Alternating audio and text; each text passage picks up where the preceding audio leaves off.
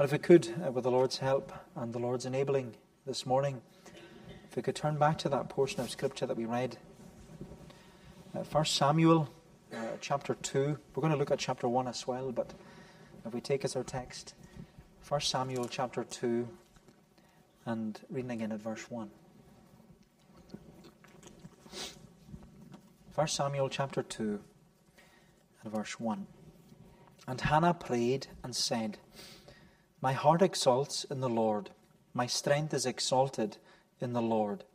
My mouth derides my enemies, because I rejoice in your salvation.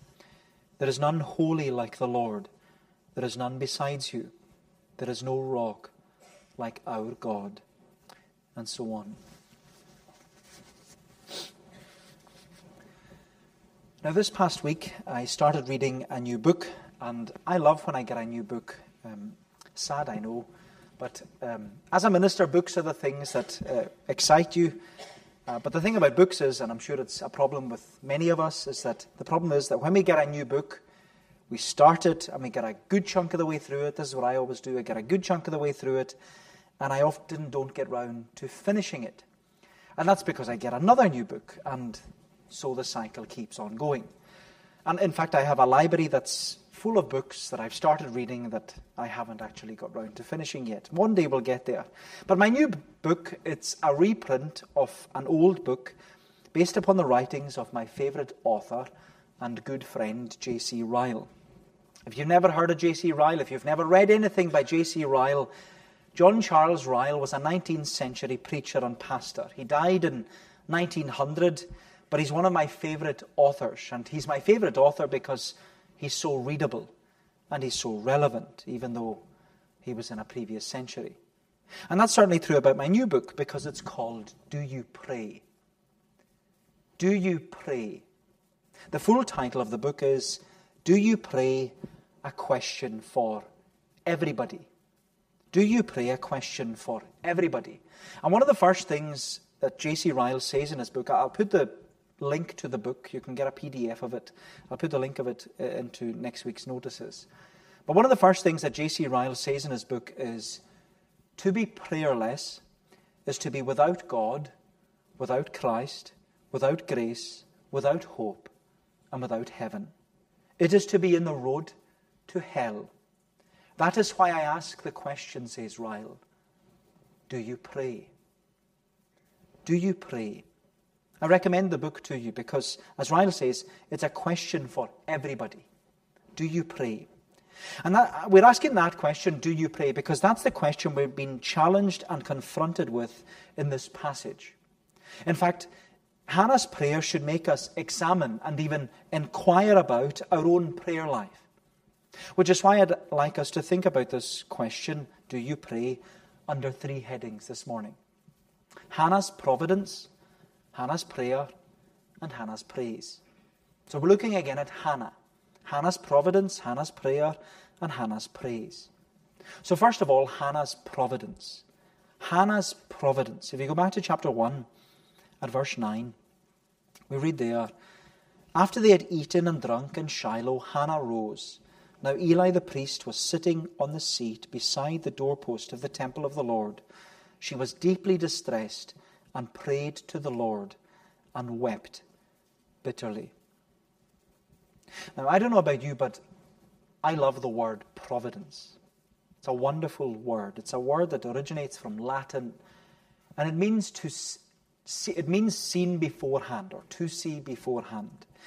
And it emphasizes that the Lord has seen all our situations and all the circumstances in our lives beforehand, before they took place, even before He saw them, even before the foundation of the world. The Lord has seen it all take place beforehand, which means that our lives are not a random result of luck or chance or fate or fortune or karma.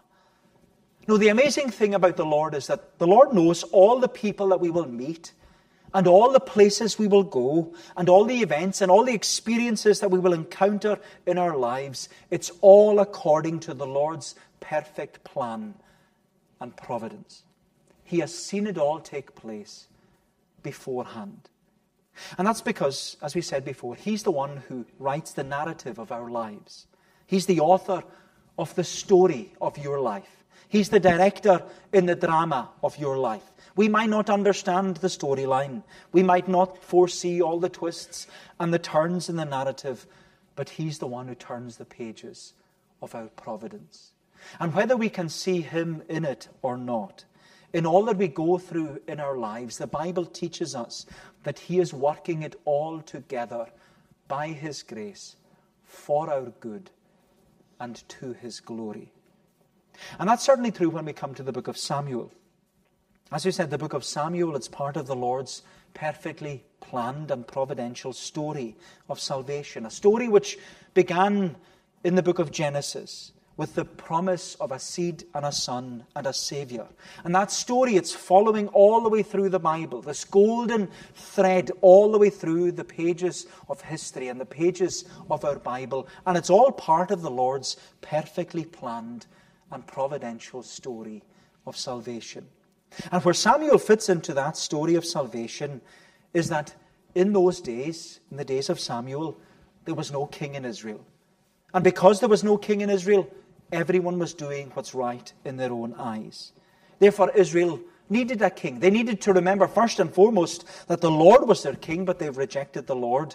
They had other gods. So they needed another king. They needed King David, because King David was the seed, son, and Savior of Israel. But King David, as you know, he's always a pointer. He's always the preparation for the greater king, the greater seed, son, and Savior, the Lord Jesus Christ.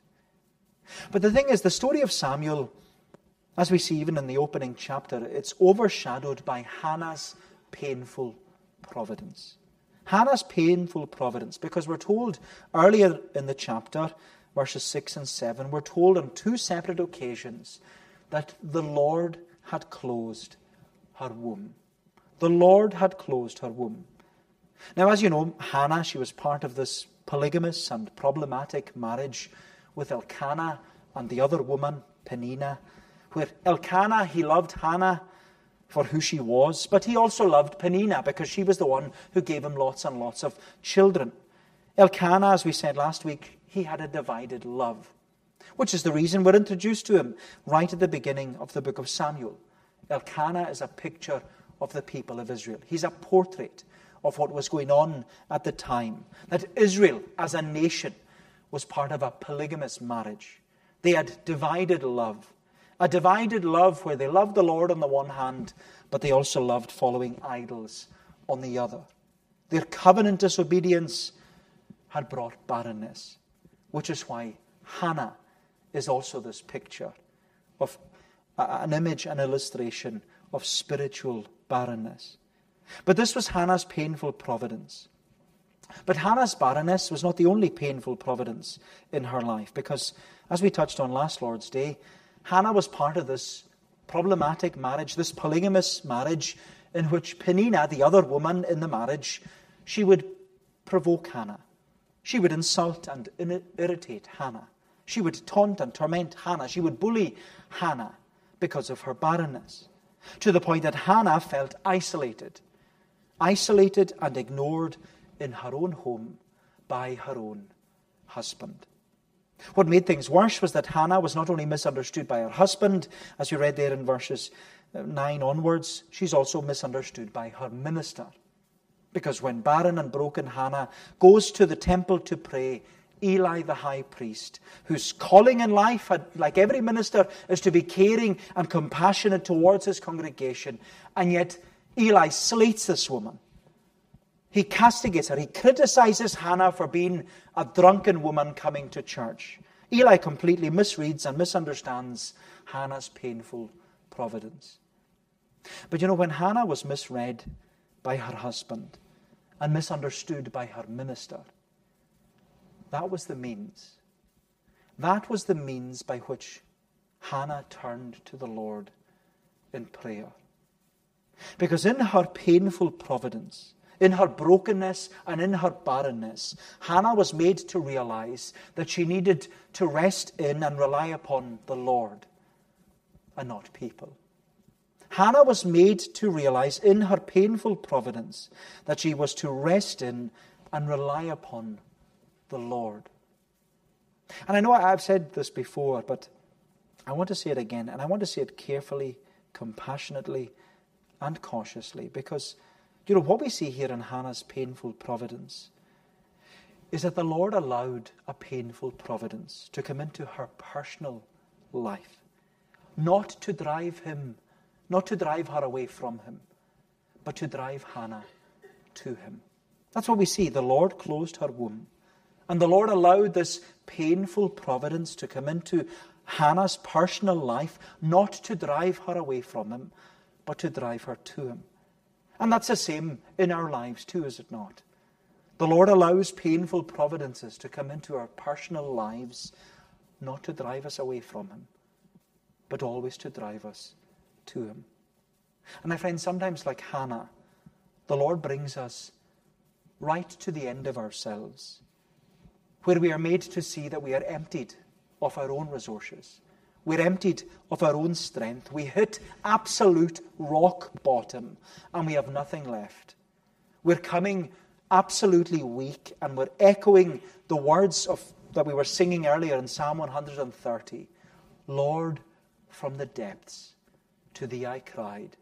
My voice, Lord, do thou hear. Unto my supplications voice give an attentive ear. Do you know, my friend, Hannah's painful providence, that's what led her to pray. Hannah's painful providence led her to pray.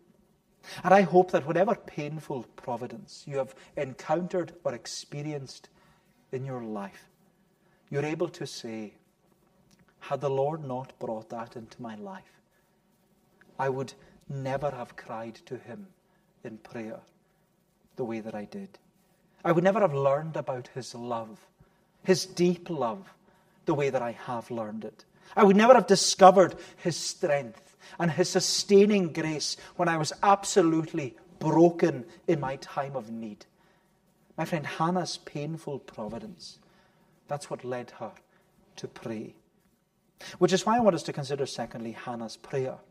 So we see Hannah's providence, how it links into Hannah's prayer. Hannah's prayer, look at verse 10. We read there that it says, she was deeply distressed and prayed to the Lord and wept bitterly.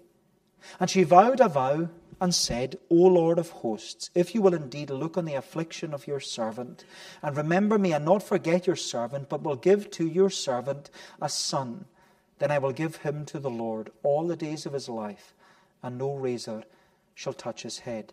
As she continued praying before the Lord, Eli observed her mouth. Hannah was speaking in her heart, only her lips moved, and her voice was not heard. Therefore Eli took her to be a drunken woman. Try praying. I'm sure you've heard of that evangelistic resource. Try praying. It's aimed at those who say that they're not religious or they don't do church. I'm sure you've seen the Try Praying advertisements. Maybe you've seen them on buses, if you're on the mainland, or on billboards, or on buildings. Because in a day and generation when so many people claim and they confess to be atheist, the Try Praying resource, which I'll also add to the newsletter, it's a 7-day prayer guide that can be passed on to friends, family, work colleagues, and neighbours. And it just comes with the encouragement. This simple encouragement where you hand it over to a friend or a neighbour or family member and say, well, why don't you try praying for a week and see what happens? Why don't you try praying for a week and see what happens? And it was because of this apathy and absence of prayer, even in the 19th century, that J.C. Ryle asked the question, do you pray? Do you pray? Try praying. In fact, Ryle wrote, this is what he writes in his book, I believe that thousands of people never say a word of prayer at all. They eat, they drink, they sleep, they rise, they go to their work in the morning, they return home at the end of the day, they breathe God's air, they see God's sun, they walk on God's earth, they enjoy God's mercies, they have dying bodies, They have judgment and eternity before them, but they never speak a word to God. They never speak a word to God. My friend, do you pray? Do you pray? And when Ryle asks, do you pray? He doesn't mean, do you say your prayers at night? Because as Ryle points out in his book, he says, it's one thing to say your prayers, it's another thing to pray. It's one thing to say your prayers, it's another thing to pray. Because there's always, as we all know, there's always the danger of insincerity when we're reading or reciting prayers. I often think that with the Lord's Prayer, which we often say every Sunday morning. We say it so often, and we say it together so often. But do we think about what we're saying when we're praying it? Are we thinking about what we're saying? Our Father, which art in heaven, hallowed be thy name. Thy kingdom come, thy will be done, on earth as it is in heaven. Give us this day our daily bread. Forgive us our debts as we forgive our debtors. And lead us not into temptation, but deliver us from evil. For thine is the kingdom, the power, and the glory forever. Amen. There's also other prayers that are often recited. The Serenity Prayer. It's often recited at AA meetings. God, grant me this serenity to accept the things I cannot change, courage to change the things I can, and the wisdom to know the difference. Or maybe there's the Christian Child's Prayer. That's what it's called. But I'm sure we were all taught it maybe at a young age. Tonight as I lay me down to sleep, I pray the Lord my soul to keep.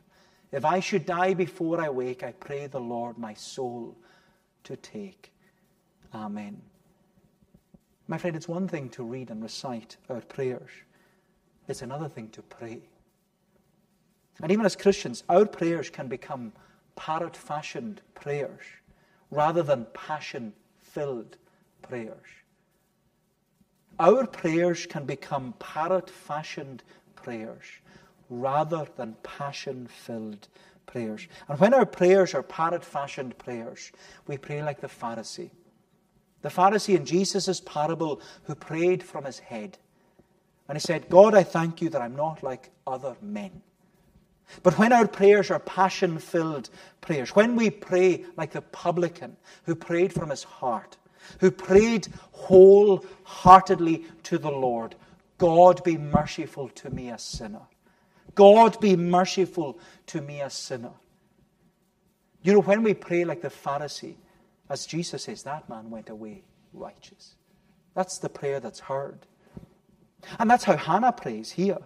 She didn't come before the Lord reading and reciting her prayer. She didn't pray the parrot-fashioned prayer that all the Israelites often prayed, the Shema, Hear, O Israel, the Lord our God, the Lord is one. No, Hannah prays this passion-filled prayer. She prays from her heart. She prays wholeheartedly. She pours her soul out before the Lord. Because we're told in verse 10, she was deeply distressed and prayed to the Lord and wept bitterly. When was the last time you prayed like that? When was the last time you prayed to the Lord and wept bitterly? Here is Hannah, a passion-filled prayer. Literally, verse 10 reads, Hannah was in bitterness of soul and prayed to the Lord, weeping bitterly. There's an emphasis on the bitterness. Hannah was in bitterness of soul. She's burdened, she's bitter, she's barren, and she's praying to the Lord. She's weeping bitterly. But the thing is, Hannah wasn't bitter because of her painful providence. Hannah wasn't bitter towards the Lord, as some people often are. Hannah was bitter because of her brokenness. And she's bringing the burden to the Lord in prayer. Hannah was bitter because of her brokenness. She's absolutely broken. She's deeply distressed, praying to the Lord and weeping bitterly. And you know, the same word there, bitterly, it's used to describe another weeping woman in Israel and her painful providence. Because you remember Naomi. She's only a few pages earlier. If you just turn over the page in your Bible, she's just a few pages earlier in the previous book, the book of Ruth.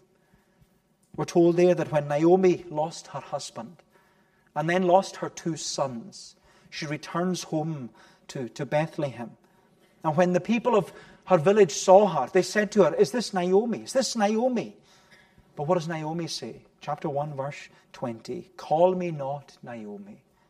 Call me Mara, because the Almighty has dealt bitterly with me." And here's Hannah. Here's this weeping woman with a painful providence. And as we said, she's barren, she's broken, she's bitter, she's burdened, she's bringing it all to the Lord in prayer. But her prayer is a passion-filled prayer. She's praying from her heart. She's pouring out her soul to the Lord. She's honest with the Lord. She knows that the Lord knows her intimately and personally. So she's honest with Him. She's wholehearted with Him. Which should make us question our prayers. You know, as I studied Hannah this week, that's when I started questioning myself. Murdo, what about your prayers? It should make us question our prayers. Because, as we said, it's one thing to say our prayers. It's another thing to pray. And so we need to ask ourselves, are we honest with the Lord? Are we honest with the Lord? Do we pray with our heart, or are we praying with our head? Are we wholehearted in our prayers? My unconverted friend, are you wholehearted when you are asking the Lord to save you? Or are you just saying it because you've always said it? Are you wholeheartedly asking the Lord, "Lord, save me"? Pouring out your soul before the Lord. Is it a passion-filled prayer? Or is it just parrot fashion? Parrot fashion. But what the Lord wants, what the Lord hears, is the passion-filled prayer, pouring out your soul before the Lord.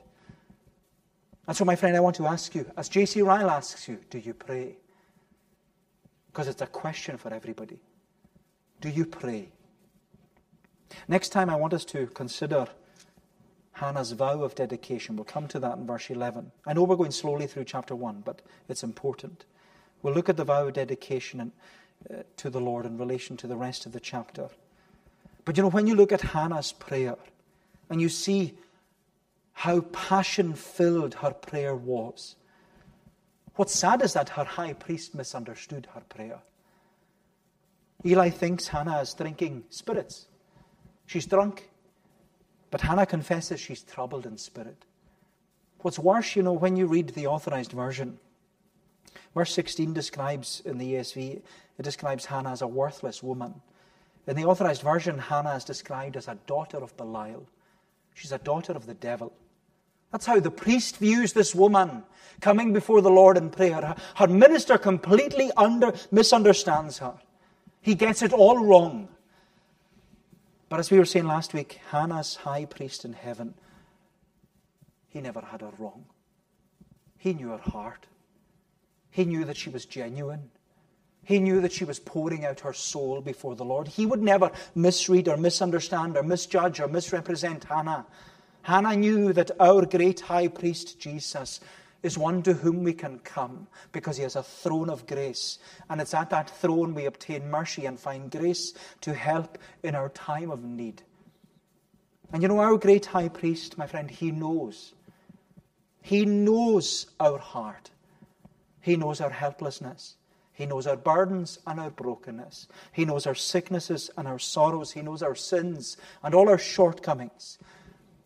And as we were saying last week, even when we don't have words, he understands our sighs. He knows our groans. He recognizes our tears and he receives our tears in his bottle. He writes them in his book. My friend, with such a great high priest in heaven, why would you not want to come before him in prayer? You have the greatest access to the greatest throne. Why would you not want to come before him in prayer? So do you pray? Do you pray? So what we see lastly and briefly is that Hannah's prayer, Hannah's providence and Hannah's prayer, they lead to Hannah's praise. Hannah's praise. Look at chapter 2 at verse 1. It says there, "And Hannah prayed and said, My heart exalts in the Lord. My strength is exalted in the Lord. My mouth derides my enemies because I rejoice in your salvation. There is none holy like the Lord. There is none besides you. There is no rock like our God." These verses, the opening verses of chapter 2, they are what you could call an extended and expanded version of Hannah's prayer from chapter 1. The reason they're put at the beginning of chapter 2 is so that they don't disrupt the flow of the narrative from chapter 1. But I want us to see that they're connected. That where Hannah is praying and weeping bitterly at verse 10 of chapter 1, they're connected to these verses are connected to chapter 2 by these opening words, "And Hannah prayed and said." But what you see about Hannah's prayer is that it's gone from weeping to worship. Hannah's prayer includes praise. Hannah's prayer includes praise. In fact, these opening verses in chapter 2, they've often been regarded and referred to as Hannah's song, where Hannah praises the Lord in her prayers. She gives thanks to the Lord and praises the Lord in her prayers. Hannah prays there, verse 1, "My heart exalts in the Lord. My strength is exalted in the Lord. I rejoice in your salvation. There is no one holy like the Lord. There is none besides you. There is no rock like our God." Hannah praises the Lord in her prayers. Her prayers have gone from weeping to worship. And throughout her song, throughout her prayer, Hannah praises the Lord for being sovereign, for being superior, for being supreme over all. Hannah praises the Lord for His perfect plan, His perfect path, His perfect providence in her life, even though her life is a painful providence. And yet Hannah here, she praises the Lord in her prayers. What's more is that right at the end of her prayer, Hannah praises the Lord for His promise of a seed, son, and Savior in Israel. She prays right at the end of verse 10 there. She says, "The Lord will give strength to His king and exalt the power of His anointed." The Lord will give strength to His king and exalt the power of His anointed. And as we said, in those days, the days of Samuel, there was no king in Israel. Everyone was doing what's right in their own eyes. Therefore, Israel needed a king. They needed King David, because King David, he's the seed, son, and Savior of Israel. But what I love about Hannah's prayers is that she not only praises the Lord in her prayers, she praises the Lord for His promise. She's clinging to the promise. Another reminder, cling to the promises in your prayers. Hannah clings to the promise of the Lord, the promise of a seed, son, and Savior. Because she says there, right at the end of verse 10, "The Lord will give strength to His king and exalt the power of His anointed." Or literally, His Christ. That's what the word anointed means. It means Christ. Therefore, Hannah's prayer of praise is that the Lord will give strength to His king and exalt the power of His Christ. Which should immediately make us see that King David is only a pointer. King David is only the preparation for the greater king. King David is foretelling and foreshadowing the greater seed, the greater son, the greater Savior, the Lord Jesus Christ. Here in the Old Testament, Jesus is to be found. And Hannah is praying, saying, "The Lord will give strength to His king and exalt the power of His Christ." And it should be a reminder to us that we should praise the Lord in our prayers. We should praise the Lord in our prayers, even in painful providence.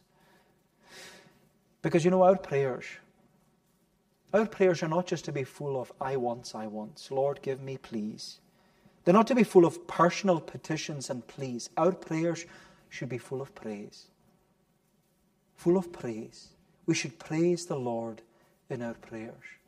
Because there are many men and women in the Bible who not only petition the Lord and plead before the Lord in prayer, but they also praise the Lord in prayer. We see that with Moses, the mediator of the people of Israel. We see it with Solomon in the temple, Daniel in Babylon, Mary in her Magnificat in the New Testament. We see it with Paul and Peter's prayers when they're even in prison. They all praise the Lord in prayer. They praise the Lord in prayer for who He is and for what He has done through the gospel of Jesus Christ. And all the time this passage is asking us the question, it's asking me the question, do you pray? Do you pray? It's one thing to say your prayers. It's another thing to pray.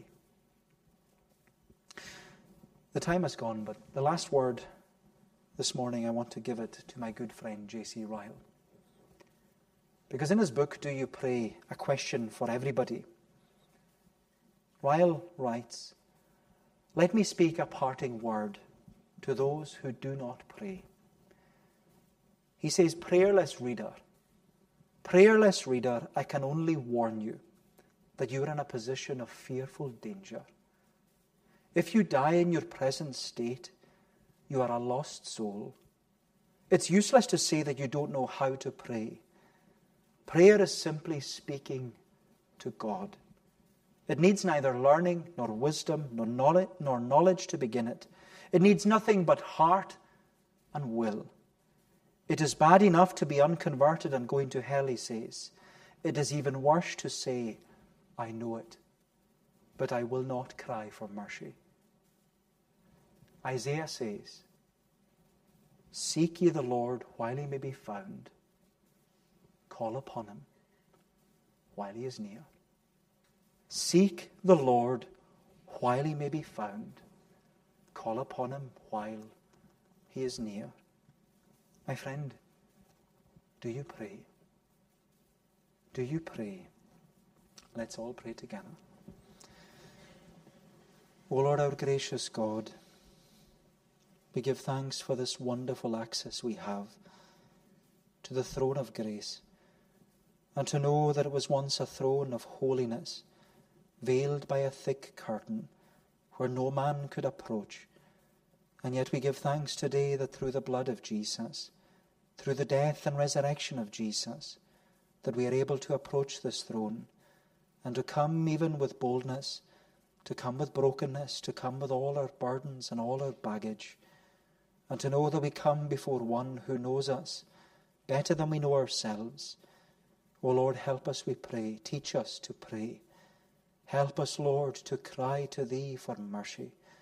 And as Thy people to keep coming, to be found often in the closet, calling upon our Father which art in heaven, knowing that He who sees in secret will reward us openly. Bless us, Lord, together we ask. Bless us as a congregation, that we would be known as a prayerful people, crying to the Lord, knowing that Thou art the God who does hear us and answer us in accordance with His will.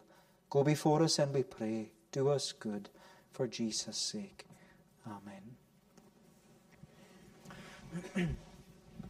Well, we're going to bring our service this morning to a conclusion by singing the words of Psalm 116. Psalm 116, it's in the Scottish Psalter, page 395. Psalm 116. And we're singing from the beginning down to the verse marked 6. As we said, all of our psalms this morning, they focus upon the theme of prayer. Psalm 130 was a prayer from the depths to the heights. Psalm 63 was an early morning prayer. And here is Psalm 116. You're loving the Lord because you know He hears your prayer. I love the Lord because my voice and prayers He did hear. I, while I live, will call on Him who bowed to me His ear. Of death the cords and sorrows did about me compass round. The pains of hell took hold on me. I grief and trouble found. Upon the name of God the Lord, then did I call and say, deliver Thou my soul, O Lord. I do Thee humbly pray. God merciful and righteous is. Yea, gracious is our Lord. God saves the meek. I was brought low. He did me help afford. We'll sing these verses of Psalm 116 to God's praise.